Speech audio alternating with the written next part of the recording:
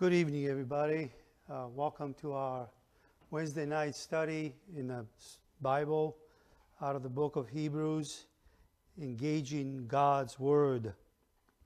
We want to welcome everyone here that's present and also those who are tuning in by social media. And as usual, I would also like to welcome all Macedonians. Da pozdravljam svite Makedonci što se sključeni u ovoj živ prevoz da sluša zbor od Gospoda. Hvala mnogo. The lesson number is lesson number 14, and it's under the title of Those Who Exercise Faith. First of all, I'd like to say that when I was standing over here, I saw this altar filled with people. And if you ask me, what are you talking about, Bob? I'll tell you what I'm talking about. I believe that the refreshing of the Lord, the refreshings of the Lord are coming. And the Bible tells me that they come from His presence. Amen. Amen. I am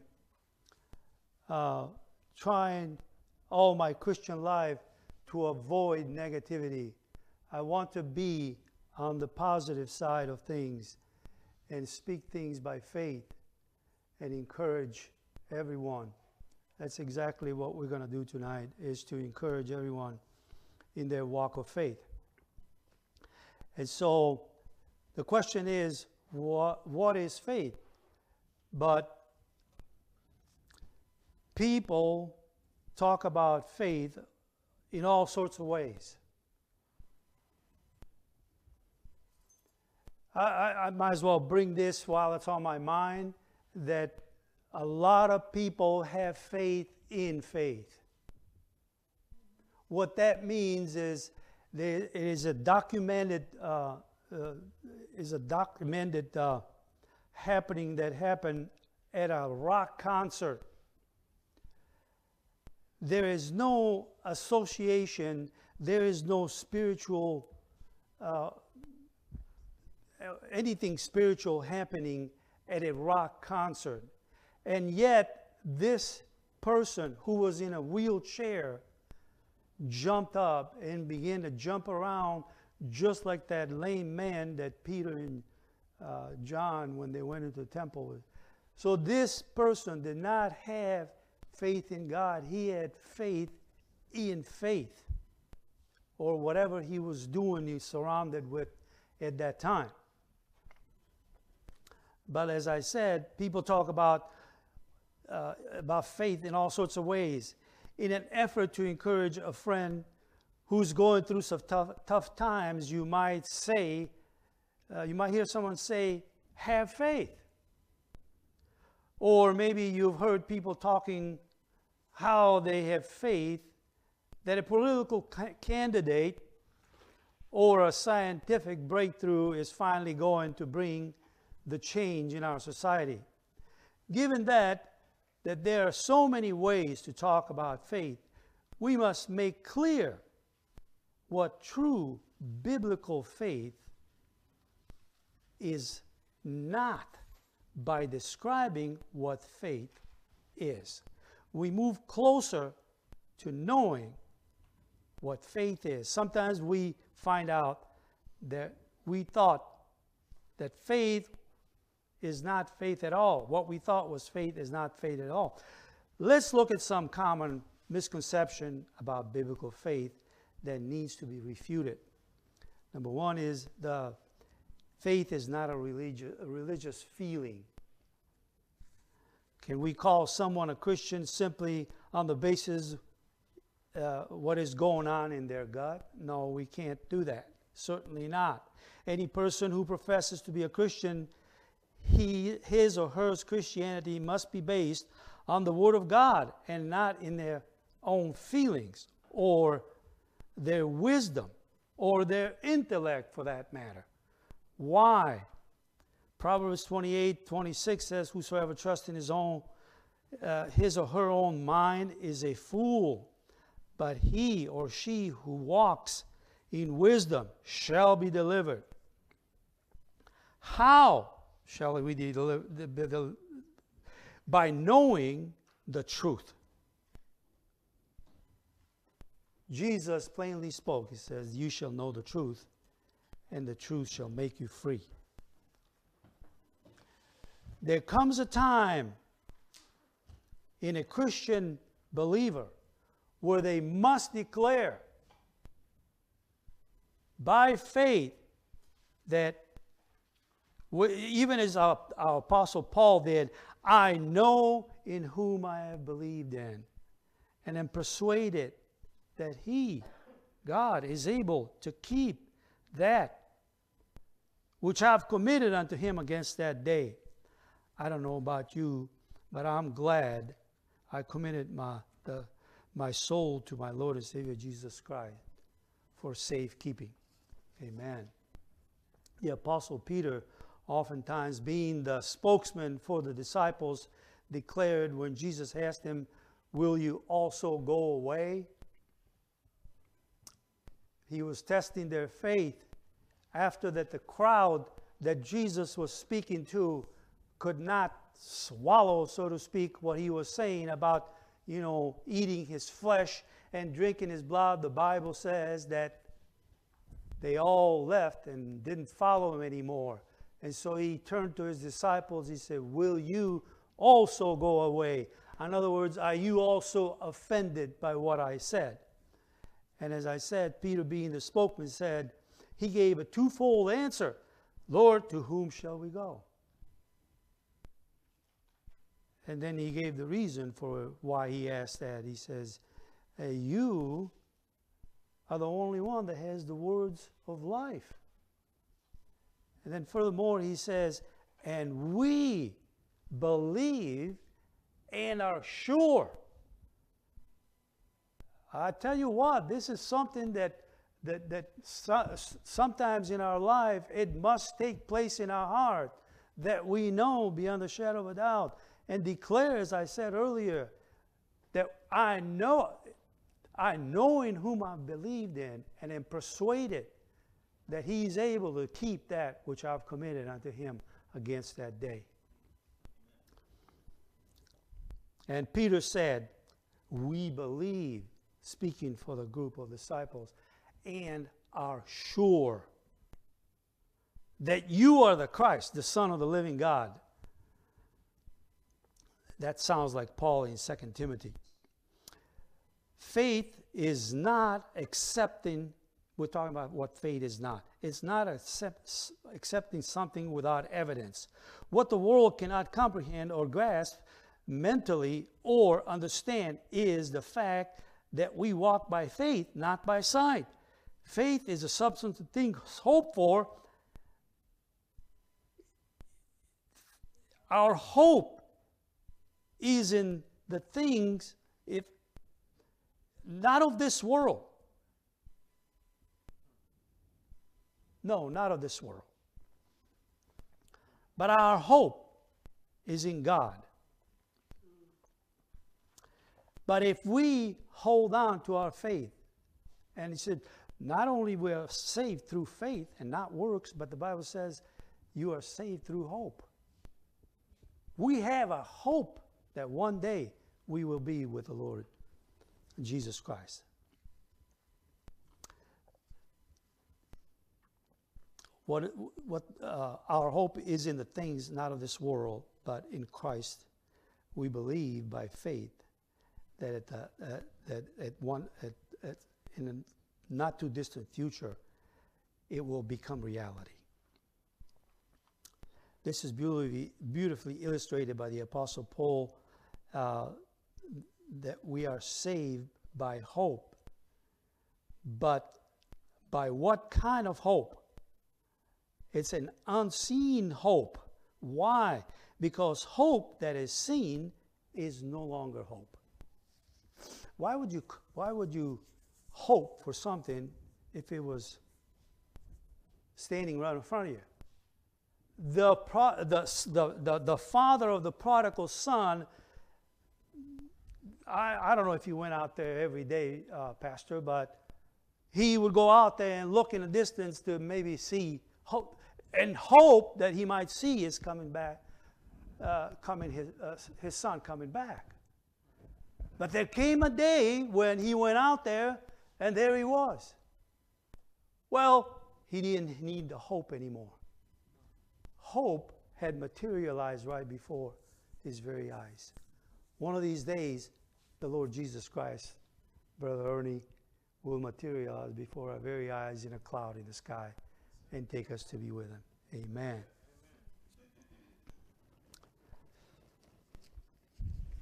When that comes, faith will no longer be there.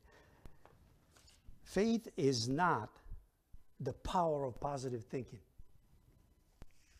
Faith is not name it and claim it. Faith must be based on the Word of God. It must be backed up scripturally. Otherwise, you will find yourself asking amiss, as the Apostle James explains in his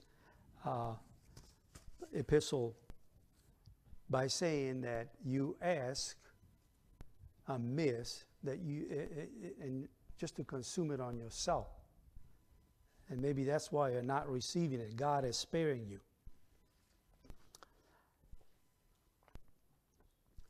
Vincent Norman was known by saying, start your day every morning by saying 3 times out loud, I believe.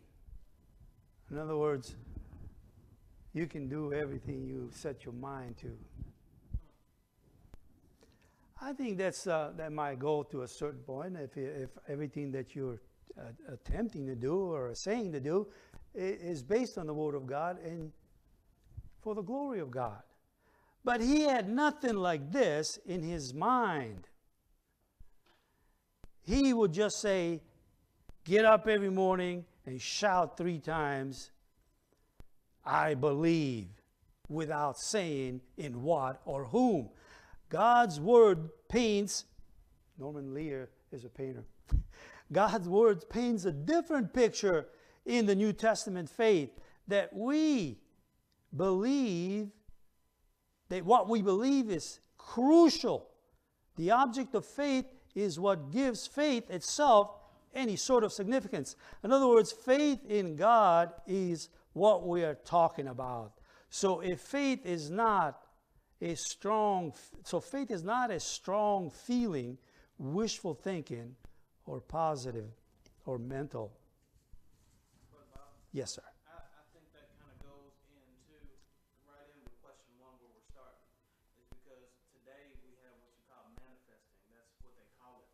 In today's terms, New Age thought, where I just think positive things and positive things are supposed to happen. Mm-hmm. And that's not really faith. And like question 1 says, according to the following verses, and what can we put our hope in by doing so and assuring our faith? Mm-hmm.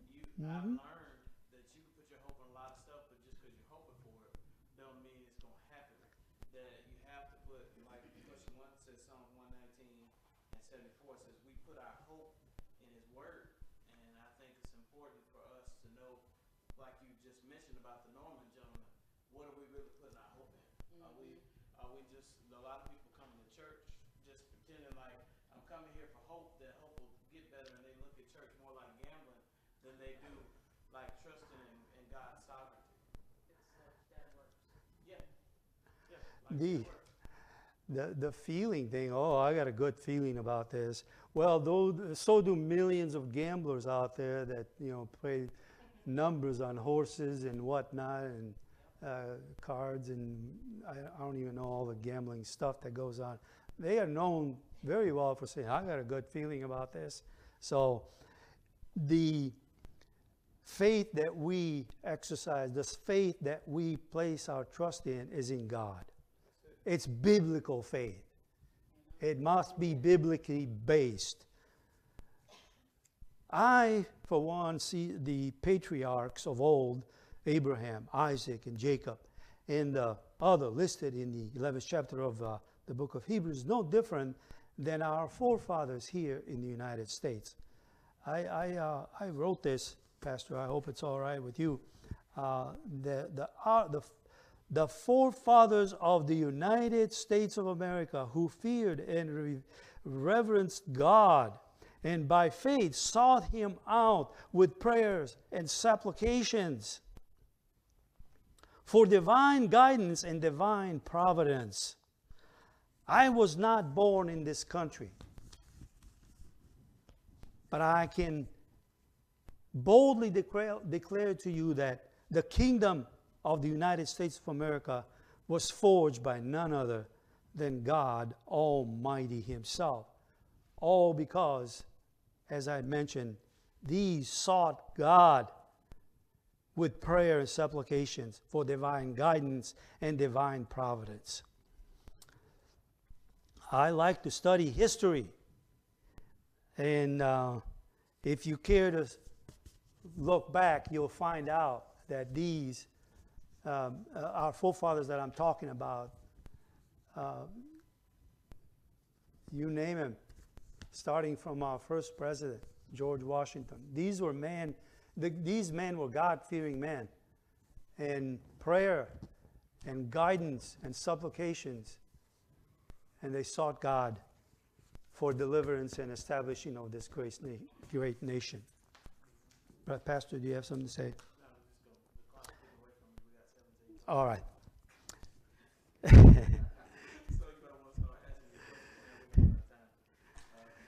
Amen. All right, let's go to the first question. I think you took care of the first question? No, what you said just triggered something. It was part of the first question, but I didn't go about the question. It reminded me of what the first question was. Well, I have... you want me to read the first question?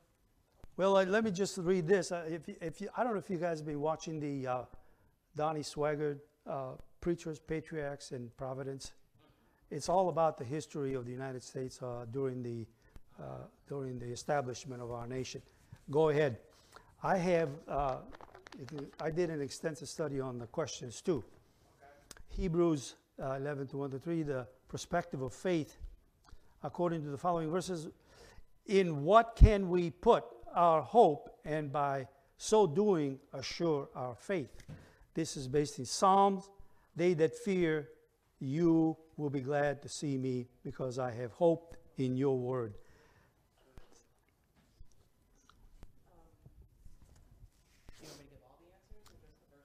No, give all the answers if you please. So for A, I put God's word, which was Psalms 119:74. Mm-hmm. For B, Psalms 147:11, I put His unfailing love. Amen. For C, Titus 1:1 through 2, I put eternal life. And for D, 1 John 3:2 through 3, I put Jesus Christ. Amen. Question number 2, anybody? Or can I go to question number 2? Question number 2, using the dictionary, define the following words. Assurance. Assurance is a positive declaration. A positive declaration to give confidence. A promise.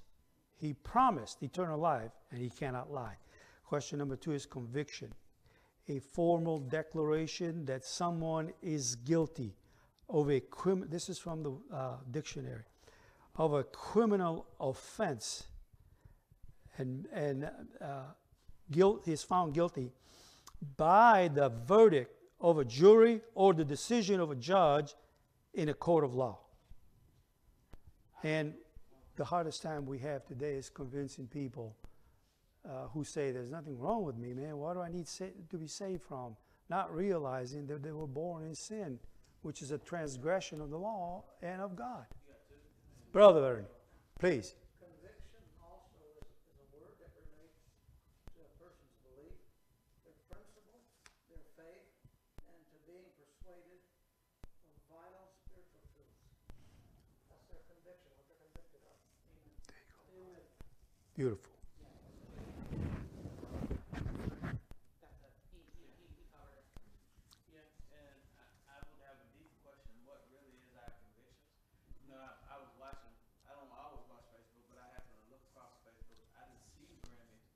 but I saw everybody that was on fire about what was happening at the Grammys because the guy came in the devil suit and he did all that stuff, and everybody was so appalled.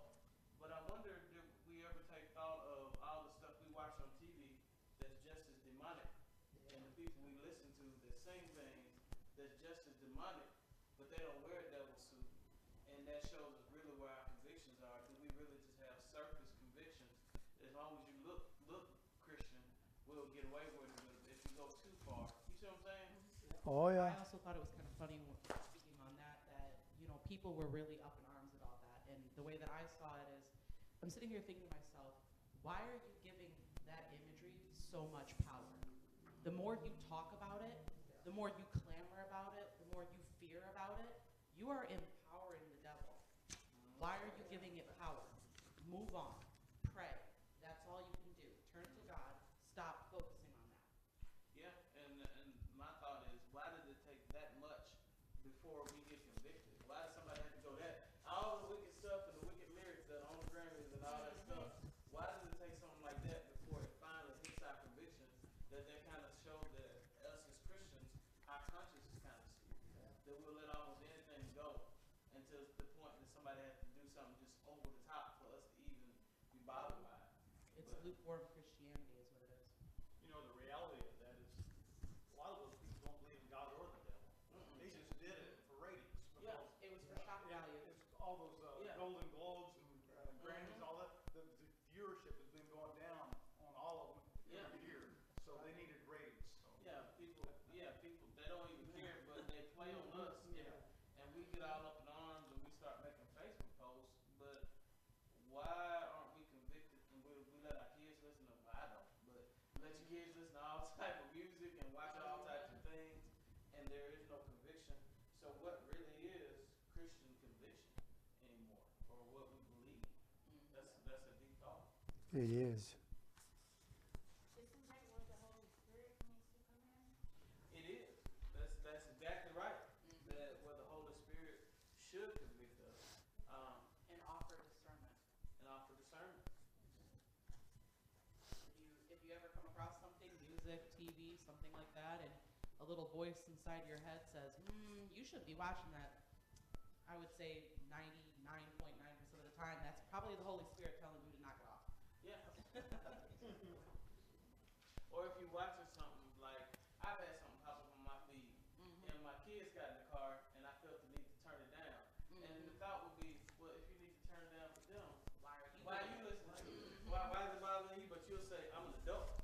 I can delineate right from wrong. It's not bothering me, but that's not necessarily true.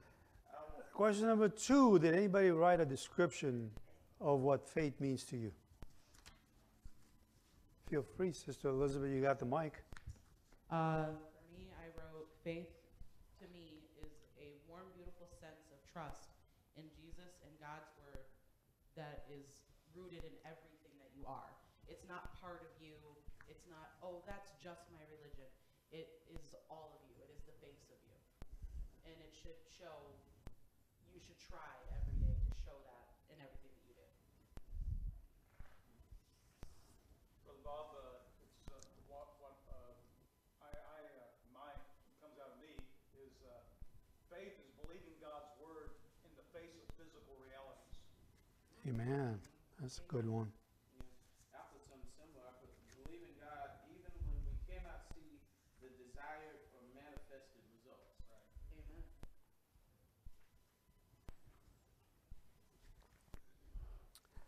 Question number 4. We're going to Hebrews now, 11, 8 to 12. The potential of faith. This was the perspective of faith. Now we're going into the potential of faith. What phrases in chapter 11, verse 4 suggest the difference between the sacrifices of Abel and those of Cain? Seems to me that this would be very basic among us. It does. It's a clear indication that,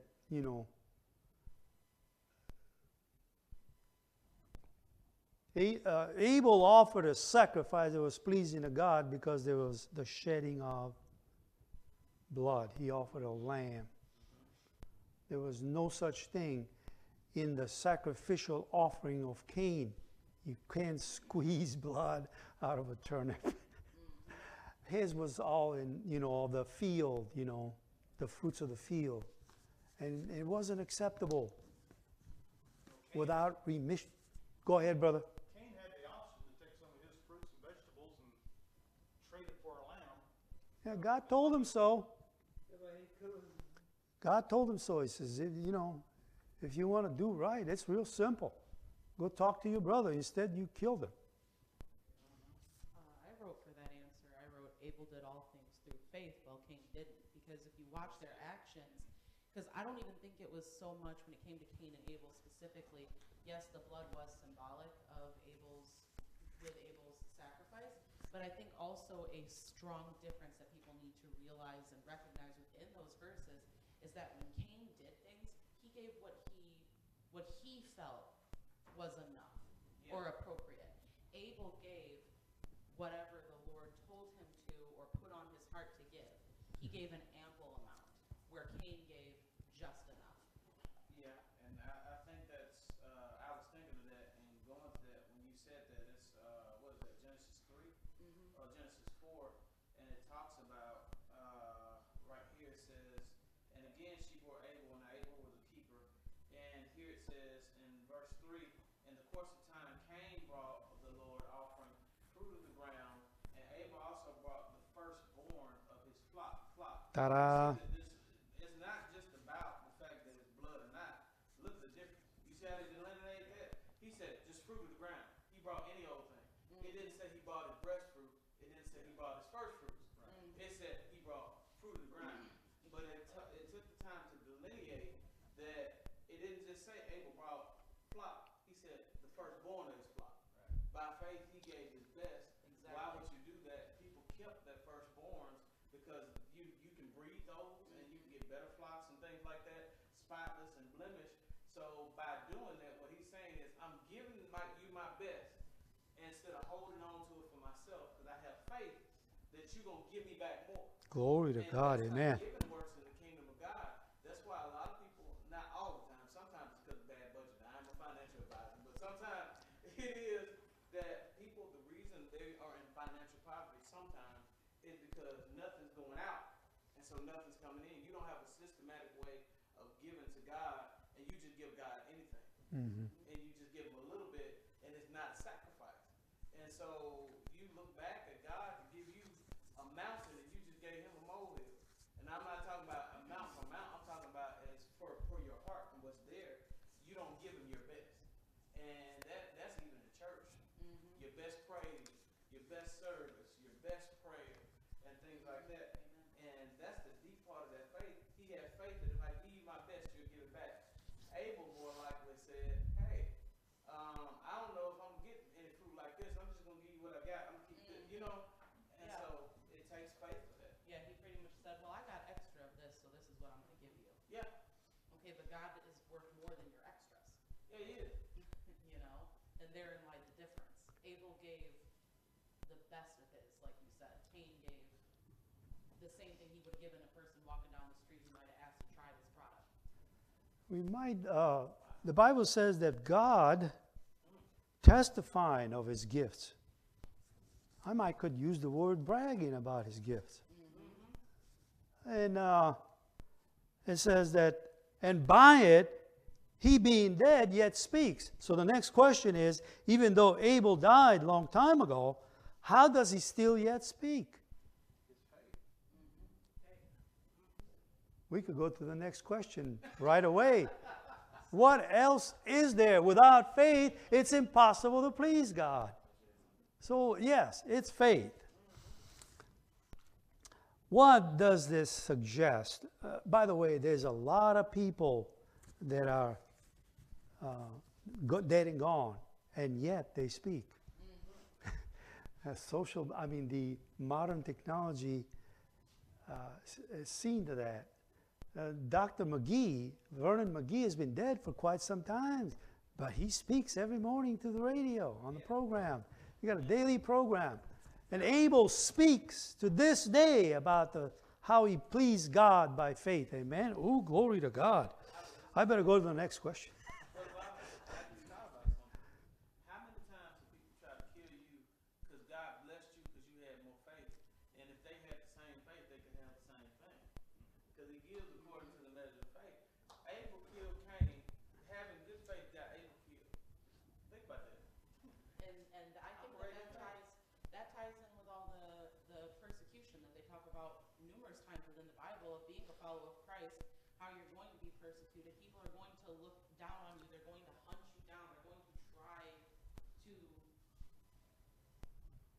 hold you back.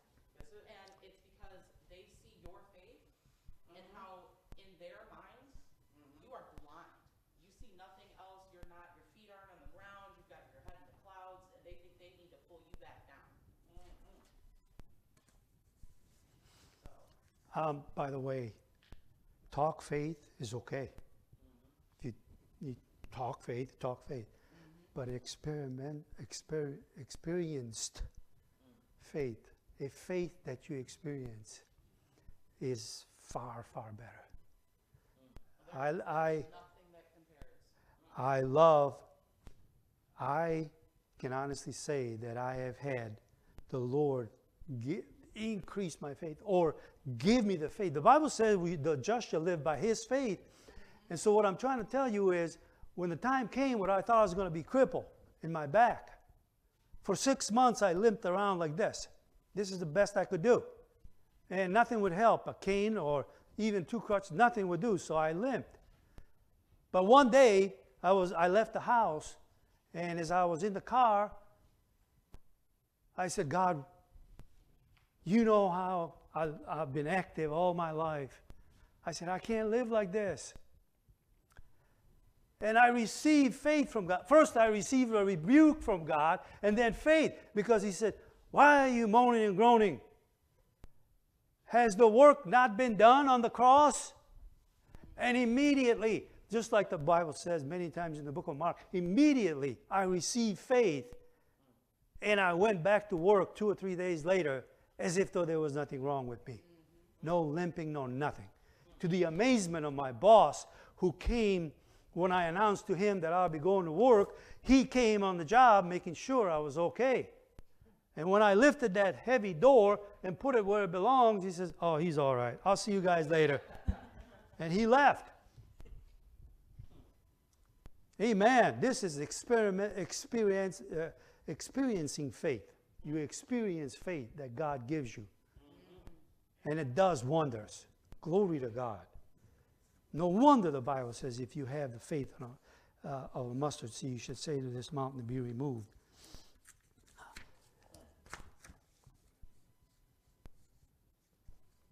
What does this suggest about a potential of a person's faith?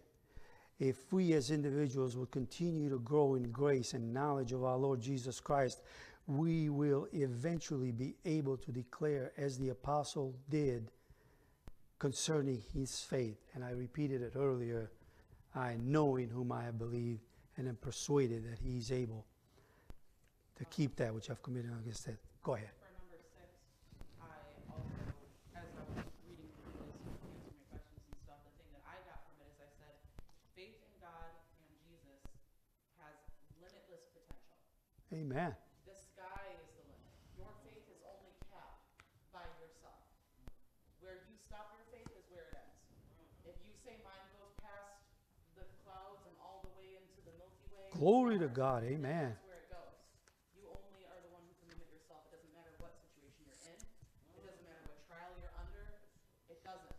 Your faith and the potential it has is only limited by yourself. Amen. Brother Dave. Yeah, faith is something that you can leave as an inheritance to your family. Your example, your life, that is your faith in action. Amen. And you can leave that behind. And others can see your example long after you're gone, because your faith is still speaking. Amen. That's what Jesus said. About years ago, many years ago, probably over 60 years ago, somebody sat in a living room and started this church. Glory to God. Amen. Amen. In somebody's living room was somebody's house, this church began. And it moved into a church that was down there. But ultimately, although they started the work over there, this is the work they were starting. So although they never got to see it, Right. it was completed when they started. So some people died never having seen us sitting right here. Exactly. But because Yeah. they believed that we may sit right here, they operated like they were operating, and it's there. Do you not realize that some people will be benefiting from your faith long after you go? Abel been gone for 6,000, 5,000 plus years. We're still talking about it. Right. So isn't that something for us to do something bold for God, not to play it Amen. safe, not to worry about losing, just take a chance on God, step out on faith. You never know who will be benefiting because of what you did. And I think that kind of ties in with, where was it? Question number 5. Even though Abel died, how did he still speak? By faith. Yeah. The person who started this church, they started it by faith. Yeah. And now this church is still running. It's still receiving new members. Yeah. It's still saving souls. And that is their faith still in active work, even though they are no longer here in this church. Yeah. We started the sign, Sister Jackson and I, by faith, didn't we? We opened the font for it with some money that she donated. In the realizations, there it is. Yeah. Brother Bob, We have a beautiful sign now. you standing on and in front of faith. When we came here, this church looked completely different. And I told Brother Bob I had something in my mind. Can you do it? Glory He to said, Pastor, if you believe it, I can do it. And we were standing right back at that corner, and I said, Brother Dave, I see a stage up there. You see a stage, Brother Dave? You see a stage? Come on, this is vision. If we, oh, glory to You have God. money for a stage? He said, no. I said, guess what we gonna do, Brother Dave? He said, what? I said, we gonna build a stage. And Brother Dave always smile, but I can see the leaders out like, see how this gonna work out, but if you see it, let's go. But guess what? You're walking on faith. That's right. Amen. Glory to God. That sign that's out front that you're talking about, people believe for that sign. I think it was about 6 or 7, 8 years before we got here, they were believing for a digital sign. A digital sign is $30,000, $40,000. That's when I first acquired about it. That was how much it was worth. It would look silly for a group at that time that small to want something like that, or to believe that they could have that. But isn't it amazing how God can take stuff and He can use other things and He can do what He wants to? The Lord's in the heavens; He does whatever He pleases. He didn't make nobody drink and run down the road, but since you happen to be doing it, God can say you fixing to go off the road, and He can use something when nobody really gets seriously hurt, but His glory that somebody who seeded something in faith is manifested. In that same way now, I am praying and I'm believing that God's gonna fill this church. Amen. Well, folks, I don't just say stuff. Glory to God. I saw people on this altar from one end to the other, completely. And I've always believed that God is going to do wonders at this church one day. Amen. How did God reward Enoch's faith? Go ahead. I believe God wants us to start testing our faith. He's given us faith to believe. An example is what the devil's doing, trying to do. In April, thousands and thousands of people from the Satanic Church are going to gather, I think, in Colorado to worship Satan. Right out in the open. So God is telling us, what are you going to do? What are we going to do with what He's given us? We talk about, fill that church. Praise God, we can fill a church, but it's going to be us to fill it. It won't be pastor by himself. He wants us to do our part to bring people in because time is kind of short. And even so, people in here could be just butts and seats. Yeah. It needs Yeah. faith. It needs faith. It needs faith. You ask somebody in faith, responding that if I ask you, I have faith. If I ask enough people, somebody gonna show up. You didn't hear the conversation, but me and Mark just said this in the hall. I just told Mark the exact same thing. I said, Mark, the Lord is gonna fill this church up. But the thing is, the pastor can't do it. It's gotta take the church to do it. Yeah. The same thing you just came here and said. Did we not just say that same exact thing out in the hall? That's the witness of the Holy Spirit that God, we see it happening now. You saw there were much more people, everybody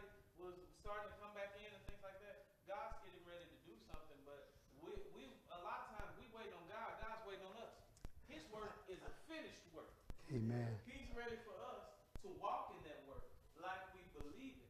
When he told Abraham, I'm going to give you this, it was already done. But he wouldn't have got it if he sat on earth. He had to walk out what God had already ordained. So my prayer is that this whole church catches on fire, catches on fire, that every time we see somebody on the street, somebody we don't even know, hey, come to church with me. Why? I don't know. Just show up right here. Follow the church. Remember the church with the busted sign? Now go look for that same church, but it got a brand new one. And it says Jesus is Lord out on the front. That God is doing something miraculous by faith. Praise God. The Lord, the Apostle Paul admonished us, says, do not grow weary in well-doing. That's it. Amen. For in due time That's it. we will reap If we faint not. That's it. if we faint not. Thank you, Pastor. And the best way to have the right attitude. Glory to when God. you go to Hallelujah. church, take on a childlike optimism. Yeah. Because I'll tell you what, there's not,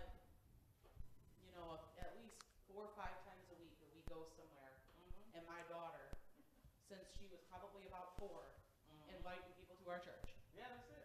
And she'll start telling them about it. We go to the church, and this is our pastor, and we got Miss Terry for the youth. She's telling everybody everything. And she's out there ministering. And she does it from a very innocent and faithful and life-filled position. And Yeah. as adults, we could benefit through the same thing. Praise God. All right, so how did God reward Enoch's faith? The Queen of Sheba and Solomon, when she came to see Solomon, she says, the half has not been told me. He didn't experience that. God took him up.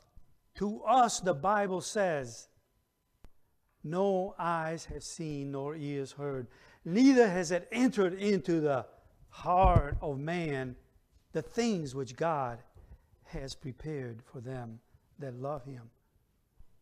Let's compare Enoch. He was taken up. He was translated. Isn't this our hope today? That when the Lord shall descend from heaven with a shout, with the trump of God, with the voice of the archangel. I was sharing my vision that God gave me of the rapture with Brother Ernie. I can't call it a dream. It was too vivid. It was in highest definition color that you could imagine. When the sky and the lightning, when the lightning hit the sky, the whole sky across, it was a white flash, and the sky began to open. And I looked up, and there's a little Jesus way up there in a cloud, and he started getting closer and closer, and whew, I was airborne. Too bad I was still in bed, but do you see what this is where this is our reward. Amen. You want to say something, Pastor? I just looked at that. Because of Enoch's faith, he didn't see death. The Bible says it's appointed to man once to die, and then the judgment. My grandmama used to have a song. They said, I done died one time. I know it's poor English, but they say, I done died one time. I ain't gonna die no more. and what they meant was that when I died to sin, and I died to those things, I'll never taste death again. Praise so although God. we may be separated from the body, when we walk with God, just like Enoch did, Amen. Come we don't on. taste death anymore. But one day we'll be taken in the twinkling of an eye. We're not tasting death. Oh, death, where's your victory? Oh, grave, where's your sting? So Enoch is a very evangelistic thing that if you walk with God, amen. Oh, wow. Jesus himself said, and he cannot lie, he's God. He said, there shall be some standing here alive, and they shall see me coming in the air. They will be. How else would what Paul preached by the anointing of the Holy Spirit be fulfilled? that the dead in Christ shall lie first, and then we which are alive, we will be caught up with them to meet the Lord in the air. That day is coming.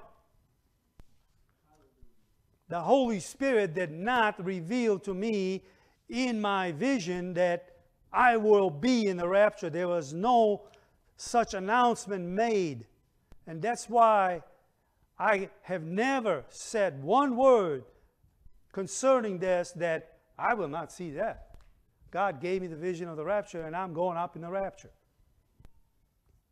Even though it seems that way, but I believe that God would have made it known to me personally in my vision.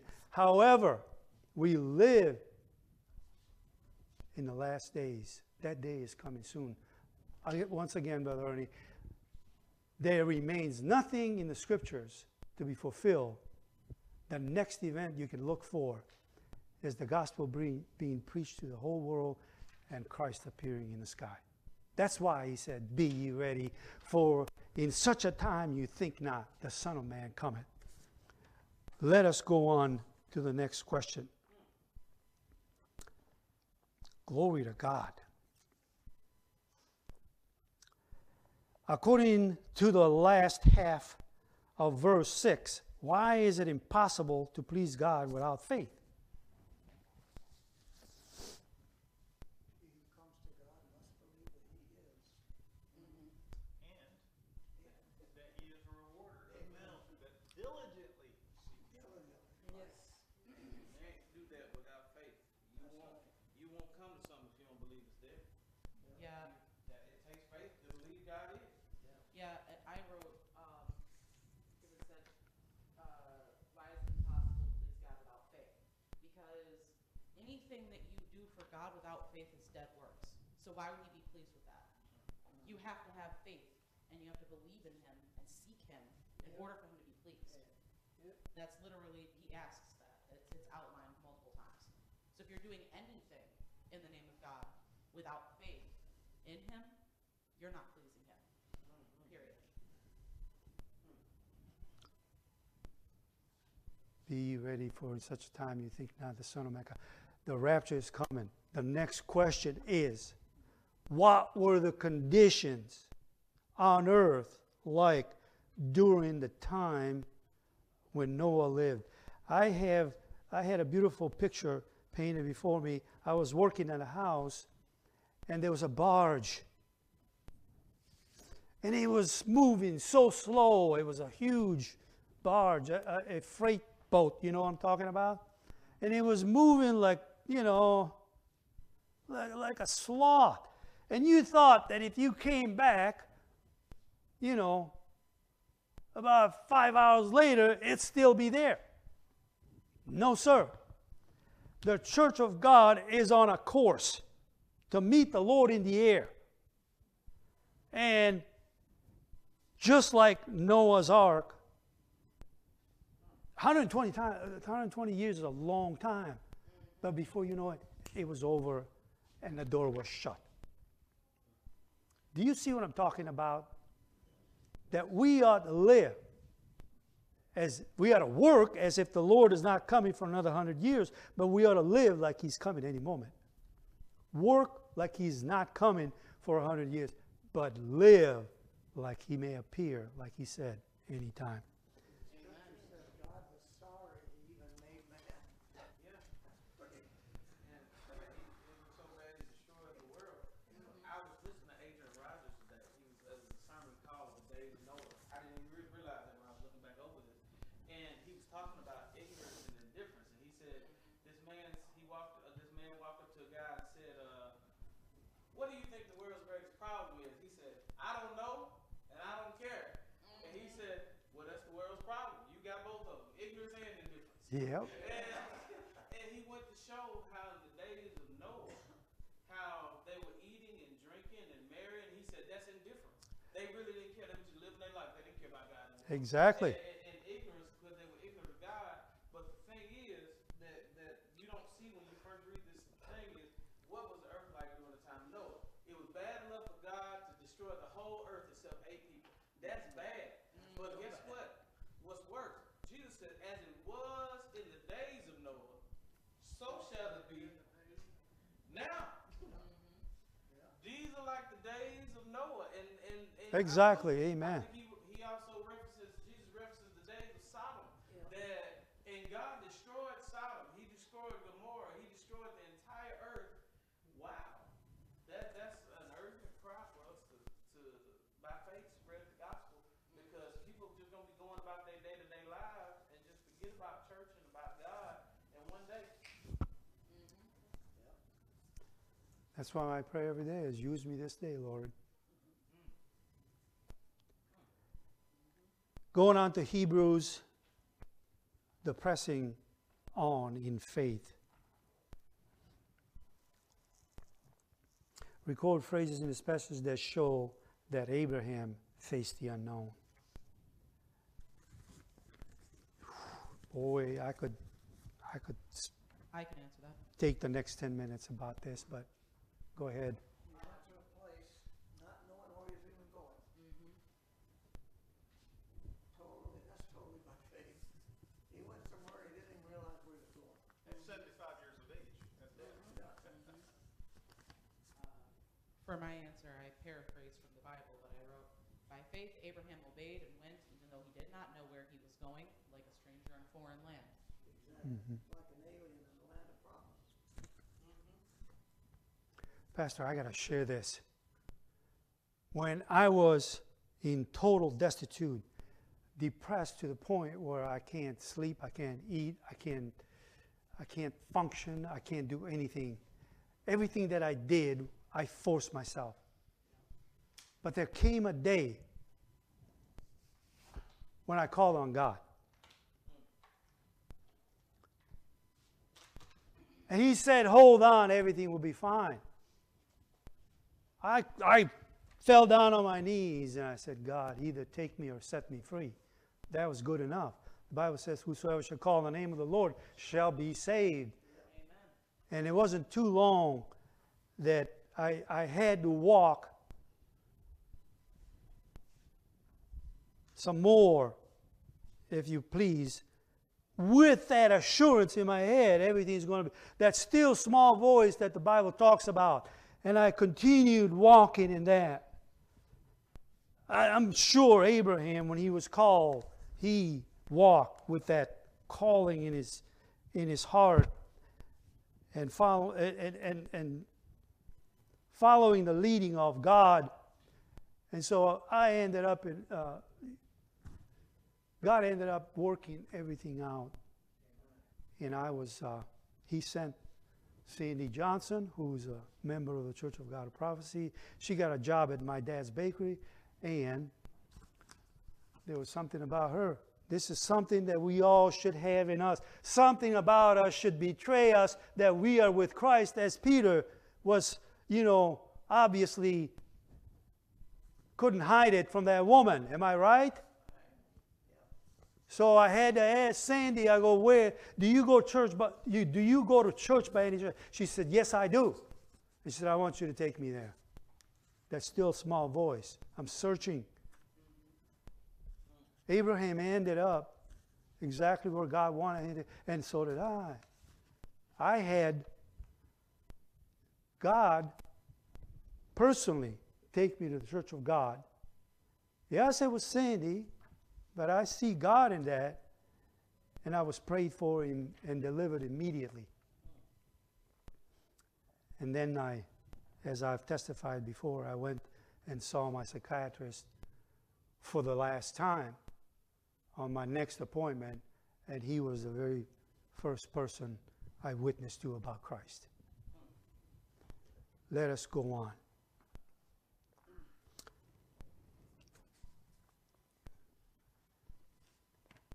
Wow, there's a whole lot of writings in here.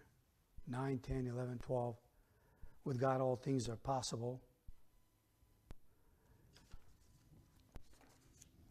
Number 11, from Romans 4, verses 20 through 21 and 21. How did Abraham maintain his faith? This is very crucial for us today. In the world that, I don't want to be identified as a wishy-washy Christian. And none of us do, I'm sure. Up one, down, go on the next. Up and down, up and down, up and down. So, how did Abraham maintain his faith? That's it. Right there. The word waver. He did not waver. Yep. Yeah, I wrote the same thing. I said he didn't fall into unbelief and allowed his faith to strengthen him through the trials he faced. And he gave glory to God. That's exactly right. He did not waver. He did not stagger at the promise of God through unbelief, but was strong in faith, giving glory to God. And he was fully assured that what God had promised, he was able to fulfill. Exactly. Because a double-minded man is unstable in all his ways, and that man can receive nothing from the Lord. Either you're going to believe God, or you're going to believe the lies in your head. And the lies in your mind. You got to choose which one you're going to believe. And I'll be honest, sometimes the lies in your head seem a lot more convincing. Well, if you be honest, sometimes the devil gets to talking to you and say, this ain't going to happen. What you think you're talking about? That's not possible. This is going to happen.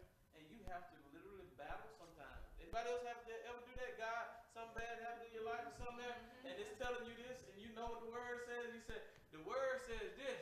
And the devil said, yeah, but the doctor said this. And you said, well, the word said this. But I looked at your bank account when you did. It said the same. What I saw, they don't say that. That reminds me of Yeah. the sermon that you did. Who told you that? Yeah. And I saw, actually it was funny, because the same day that you did that sermon, later that night, I was scrolling through TikTok. And I get a lot of Christian videos on my TikTok because that's what I interact with. So there was a young man on there who said he had the same exact message that you did. And he said, who told you that? And he was listing all sorts of things. Oh, I'm not pretty enough. I don't compare to those people. Things like that. He said, who told you that? He said, because God didn't tell you that. Where did that come from?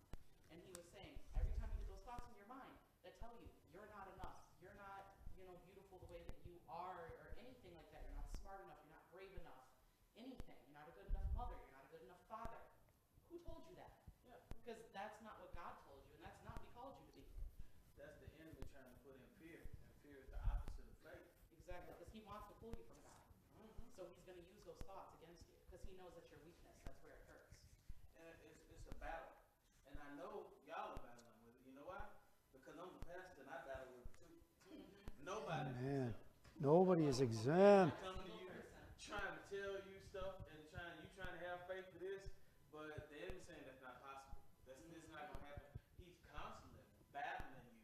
And if he's not battling you, that's because y'all on the same side. So if he ain't battling you, you should be worried. Yeah.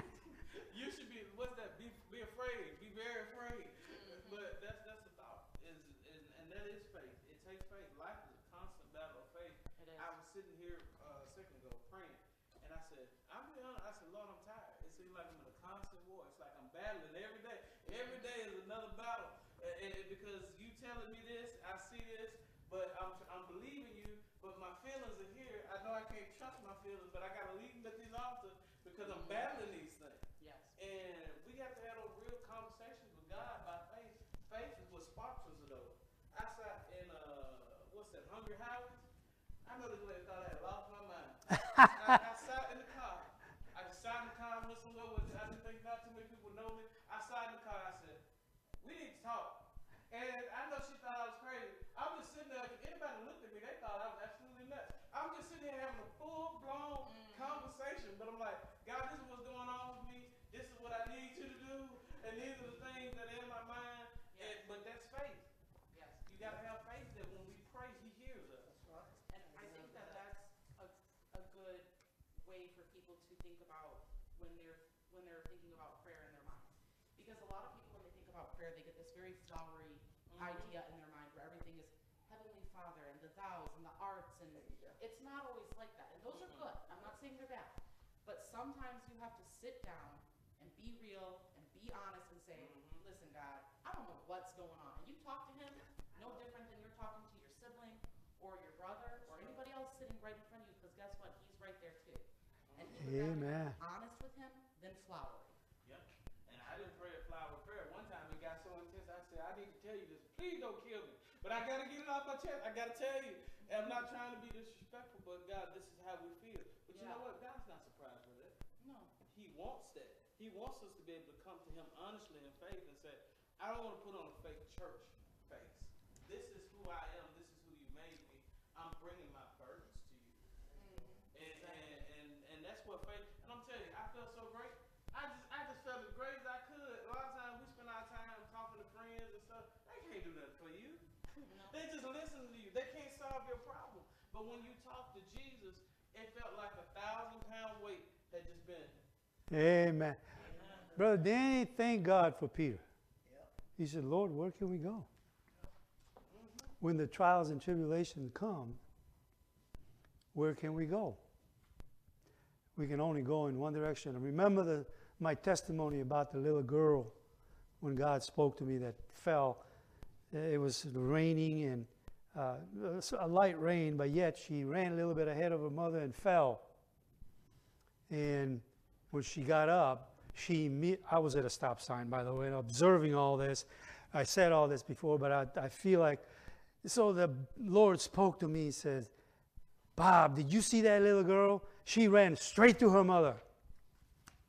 He said, there will be hard times. There will be times when you fall. He says, run straight to me. I'll never forget that as long as I live. What do we learn from Hebrews 12, chapter 12, 22 to 24, about the city, Abraham, and in Revelation chapter 21, about the city Abraham anticipated in faith? I will read it to you. But you have come to Mount Zion and to the city of the living God, the heavenly Jerusalem. It's talking about the church. And an innumerable company of angels, to the general assembly and the church of the firstborn, which are written in heaven, and to God, the judge of all, and to the spirits of just men made perfect, and to Jesus, the mediator of the new covenant, and to the blood, to the sprinkling of the blood of Jesus that speaks better things than that of Abel. In Revelation, and I, John says, saw the temple therein. For the Lord Almighty and the Lamb are the temple of it, and the city had no need for the sun. Imagine that. No need for the sun, neither of the moon to shine in it. For the glory of God did lighten it. And the Lamb is the light thereof. Isn't that what happened here on earth? Jesus was transfigured, and the Bible says that his countenance shone like the sun at noontime. Praise God. And the gates of it shall not be shut at all by day, for there shall be no night there. And they shall bring the glory and honor of the nations unto it. And there shall be no wise, and it shall in no wise enter into it anything that defiles, neither whatsoever works abomination or makes a lie. None of these shall enter through the gates of that city, except those whose name had been written in the Lamb's Book of Life. Going on to question number 13, when the things you are hoping for by faith seem to be so far off, what encouragement can you take from the lesson today that we're studying?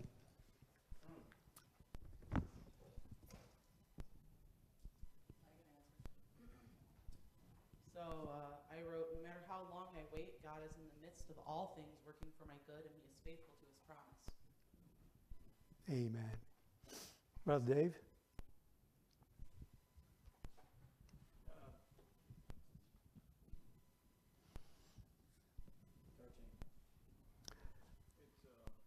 What encouragement can we take from these lessons, including today's lesson in this passage? I mean, you know, in the heroes of faith, I mean, they all waited for a promise that they never seen. Exactly. They stayed in the faith, believing that someday they would see it. And we're doing the same thing.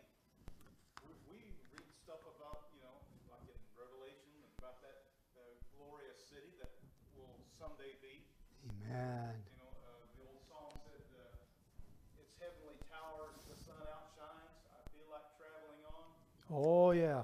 Oh, Someday yeah. that the heavenly mansion will be mine. I feel like traveling on. Amen. You know, we're doing the same thing as our forefathers. We're standing in faith, waiting for the promise. Why do we sing those songs? Isn't it because Jesus said, I go to prepare a place for you? And if I go to prepare a place for you, I will come again and receive you unto myself, that where I am, ye may be also. Is that why we sing the songs of Zion? I believe so. This is our hope.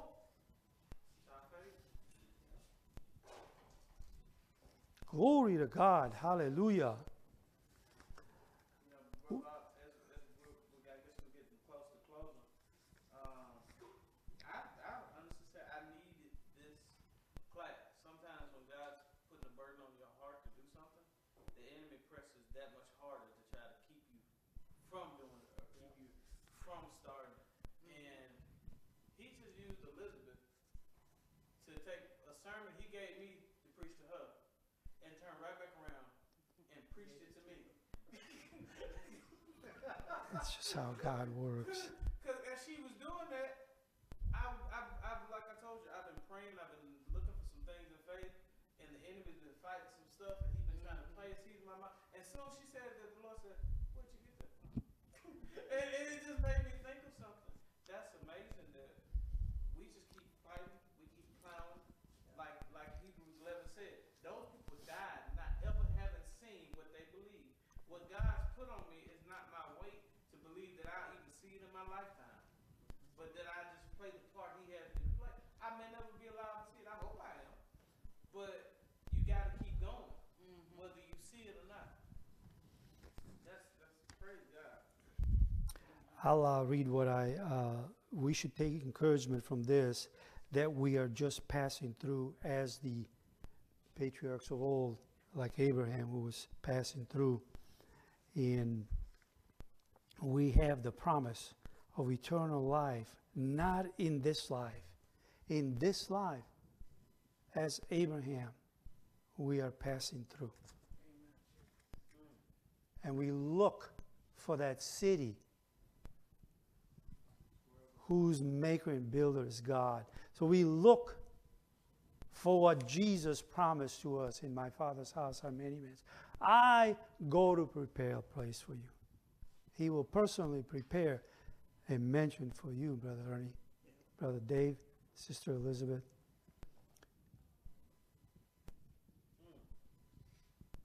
Glory to God. I accept this by faith. It's too much for me to dwell on it. So it has to be by faith. We are strangers and pilgrims in this world as well. But in heaven, the Bible tells us that if in this life, I meant to say that here on earth, that if in this life we have hope alone, we are all people most miserable. This life is short.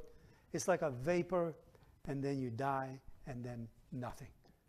No, we have a hope. We have a very, very solid hope in Christ. Question. So, life is short. My prayer has been, ever since I became a Christian, and before I was even a Christian, I'm only passing through this world once. Let me do good whenever the opportunity comes along. Let me help someone along the way.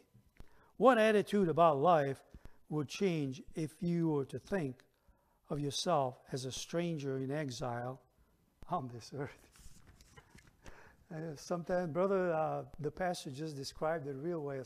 Sometimes we feel as Christians and having to do war with Satan, we feel like we're in exile.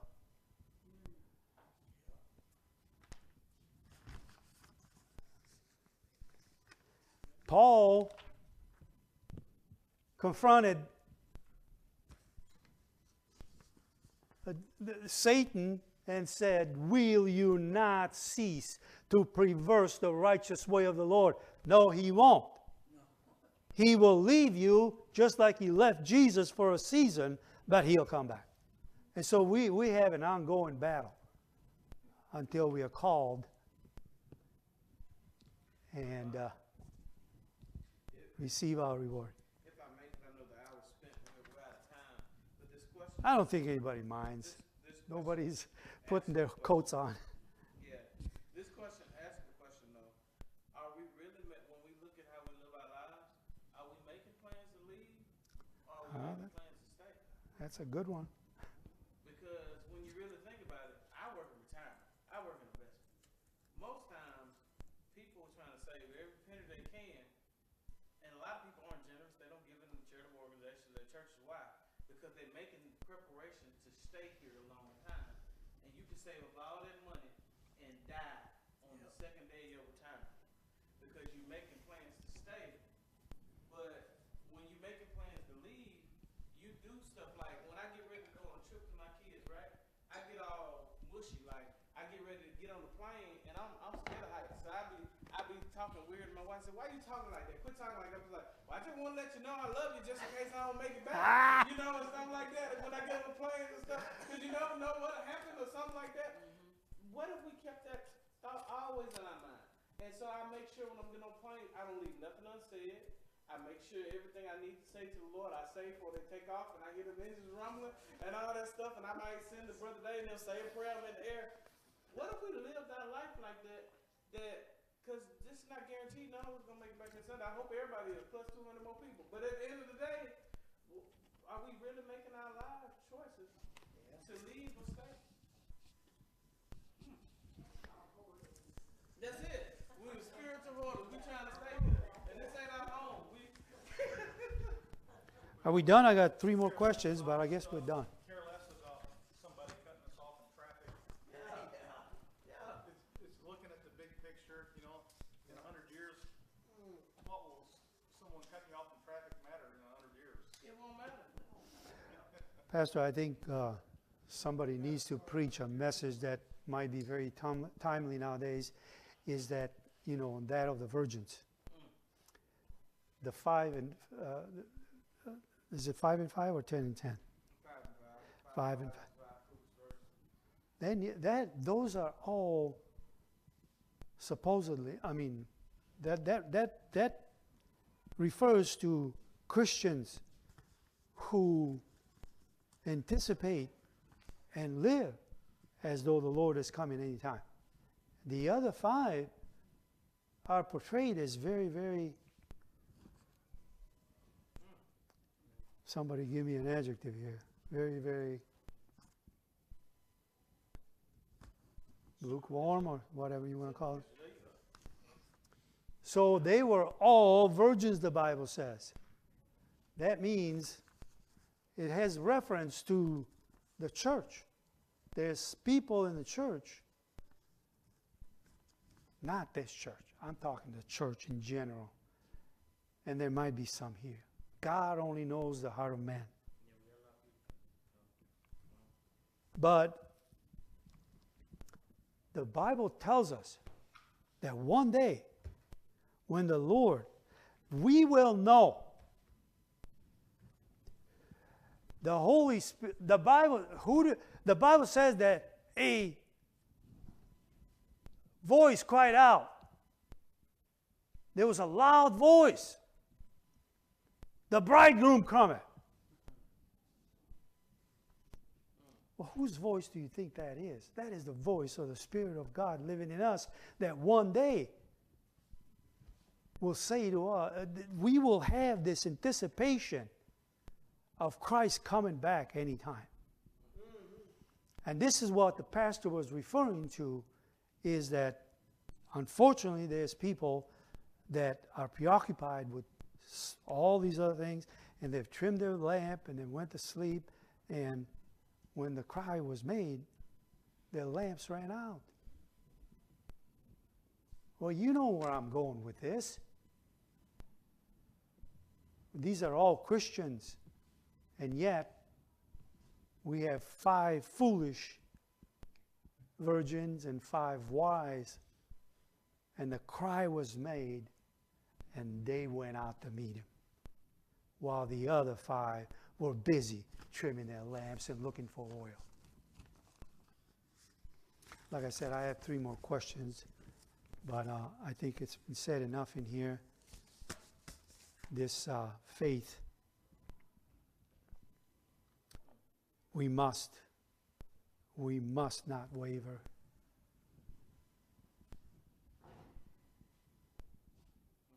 We must endure to the end. Those that endure to the end, the Bible says, shall be saved. Yes. Once again, it is my goal. I have no personal agenda when I stand up here. It is my goal to encourage, to strengthen, to pass out the bread that God gave me like he gave the disciples to pass to the crowd. And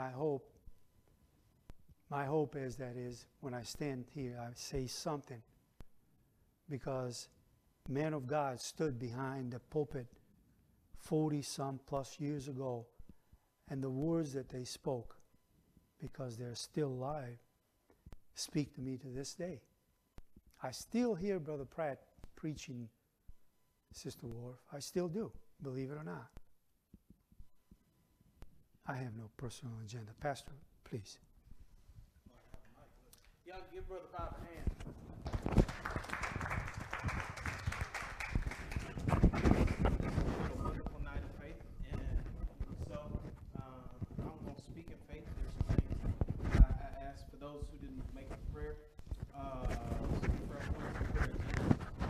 One, that's where we're standing and people that are coming to the church and things like that. God is blessing us physically and numerically. I like us to be praying specifically for some things, for God to continue that numerical growth and that spiritual growth and that financial growth, all those things that help us to complete his ministry. If you'll keep that before, and we thank God for his lessons on faith. And I looked at those things, and I'm not going to preach, it's time to go home, but the potential of faith, the pressing on in faith, and that really touched me, is that sometimes you got to press on in faith. You got to do stuff when you don't feel like doing it.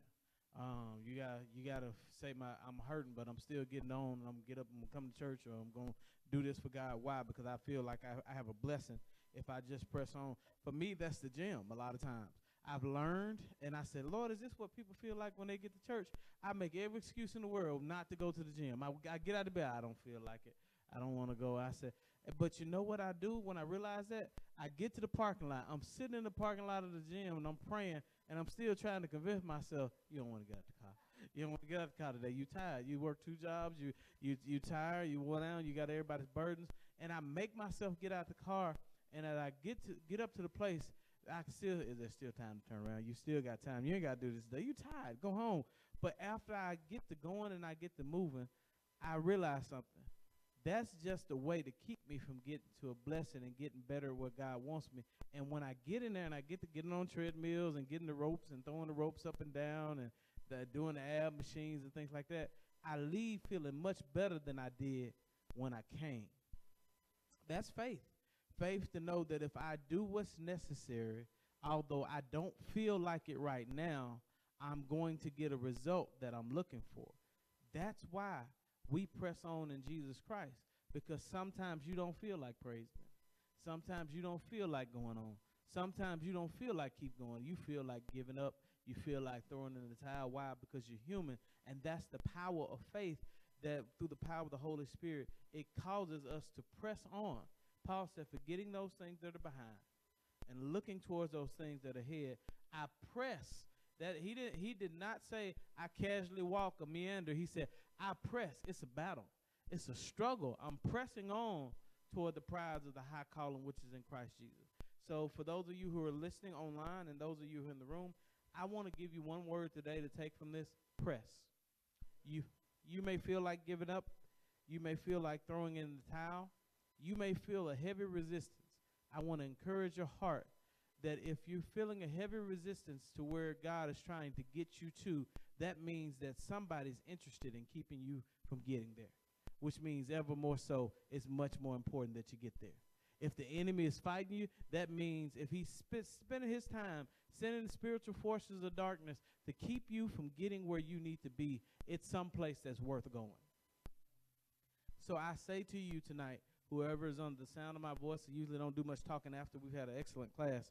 Thank you, Brother Bob. Brother Bob works very hard. I often tell Brother Bob, I asked for a porch and you build a 6-story house. But press. Don't give up. I don't know who needs to hear this, but y'all have blessed my soul tonight, because being a pastor, there's a huge weight. Pastors are constantly under stress, under attack, under the enemy attacking their mind and attacking their homes and things like that. And I thank you for your prayers. Those prayers, we pray for one another, and it moves us forward. I don't know who needs to hear this, but I feel strongly that maybe it was on me to keep me from being encouraged to encourage somebody else. Press. Don't give up. Don't lose faith. If you're hearing me now, if you're watching online, or if you're watching later, yes, I'm talking to you. The Holy Spirit didn't have you watch this feed or be in this room for nothing. Whatever you feel like giving up on, and you may not have run into it, it may get to you the day after you hear this. But when you run into it, remember what the word of the Lord says. Press. Let's pray and let's go. If you don't know Jesus Christ, we want you to know him. And if you're online, let us know. Let us know where you're from. Drop a line. Let us know where you're from. If you want to be a part of our fellowship, let us know. Send us a message. We'll be glad to connect with you in that way too. Let us pray. God, I thank you for the words that have been given, because your words are spirit and life. And we thank you for those. I ask you to bless the teachers, all of them who have toiled, God, to bring your word. Bless them continually. Bless their homes. Father, bless those who come week after week, those who come and bring their children. Bless the downstairs, God. We ask for your spiritual blessing on them and all the workers down there that are doing the things that you called them to do, to put a spiritual heritage in our kids. God, as we leave this place, we ask you to cover us with your strength and with your blessing. God, for everyone who's doing work, who's working cameras, who's working clocks, who's working the computers, God, we thank you for all of those things. And I pray that this is a seed that goes out to people, and it gives a spiritual blessing to people all over the world. We give you praise and we give you thanks for that. We believe by faith and trust you to do that, God, that you'll send increase. In the name of Jesus we pray. Amen. Somebody give God a hand clap of praise.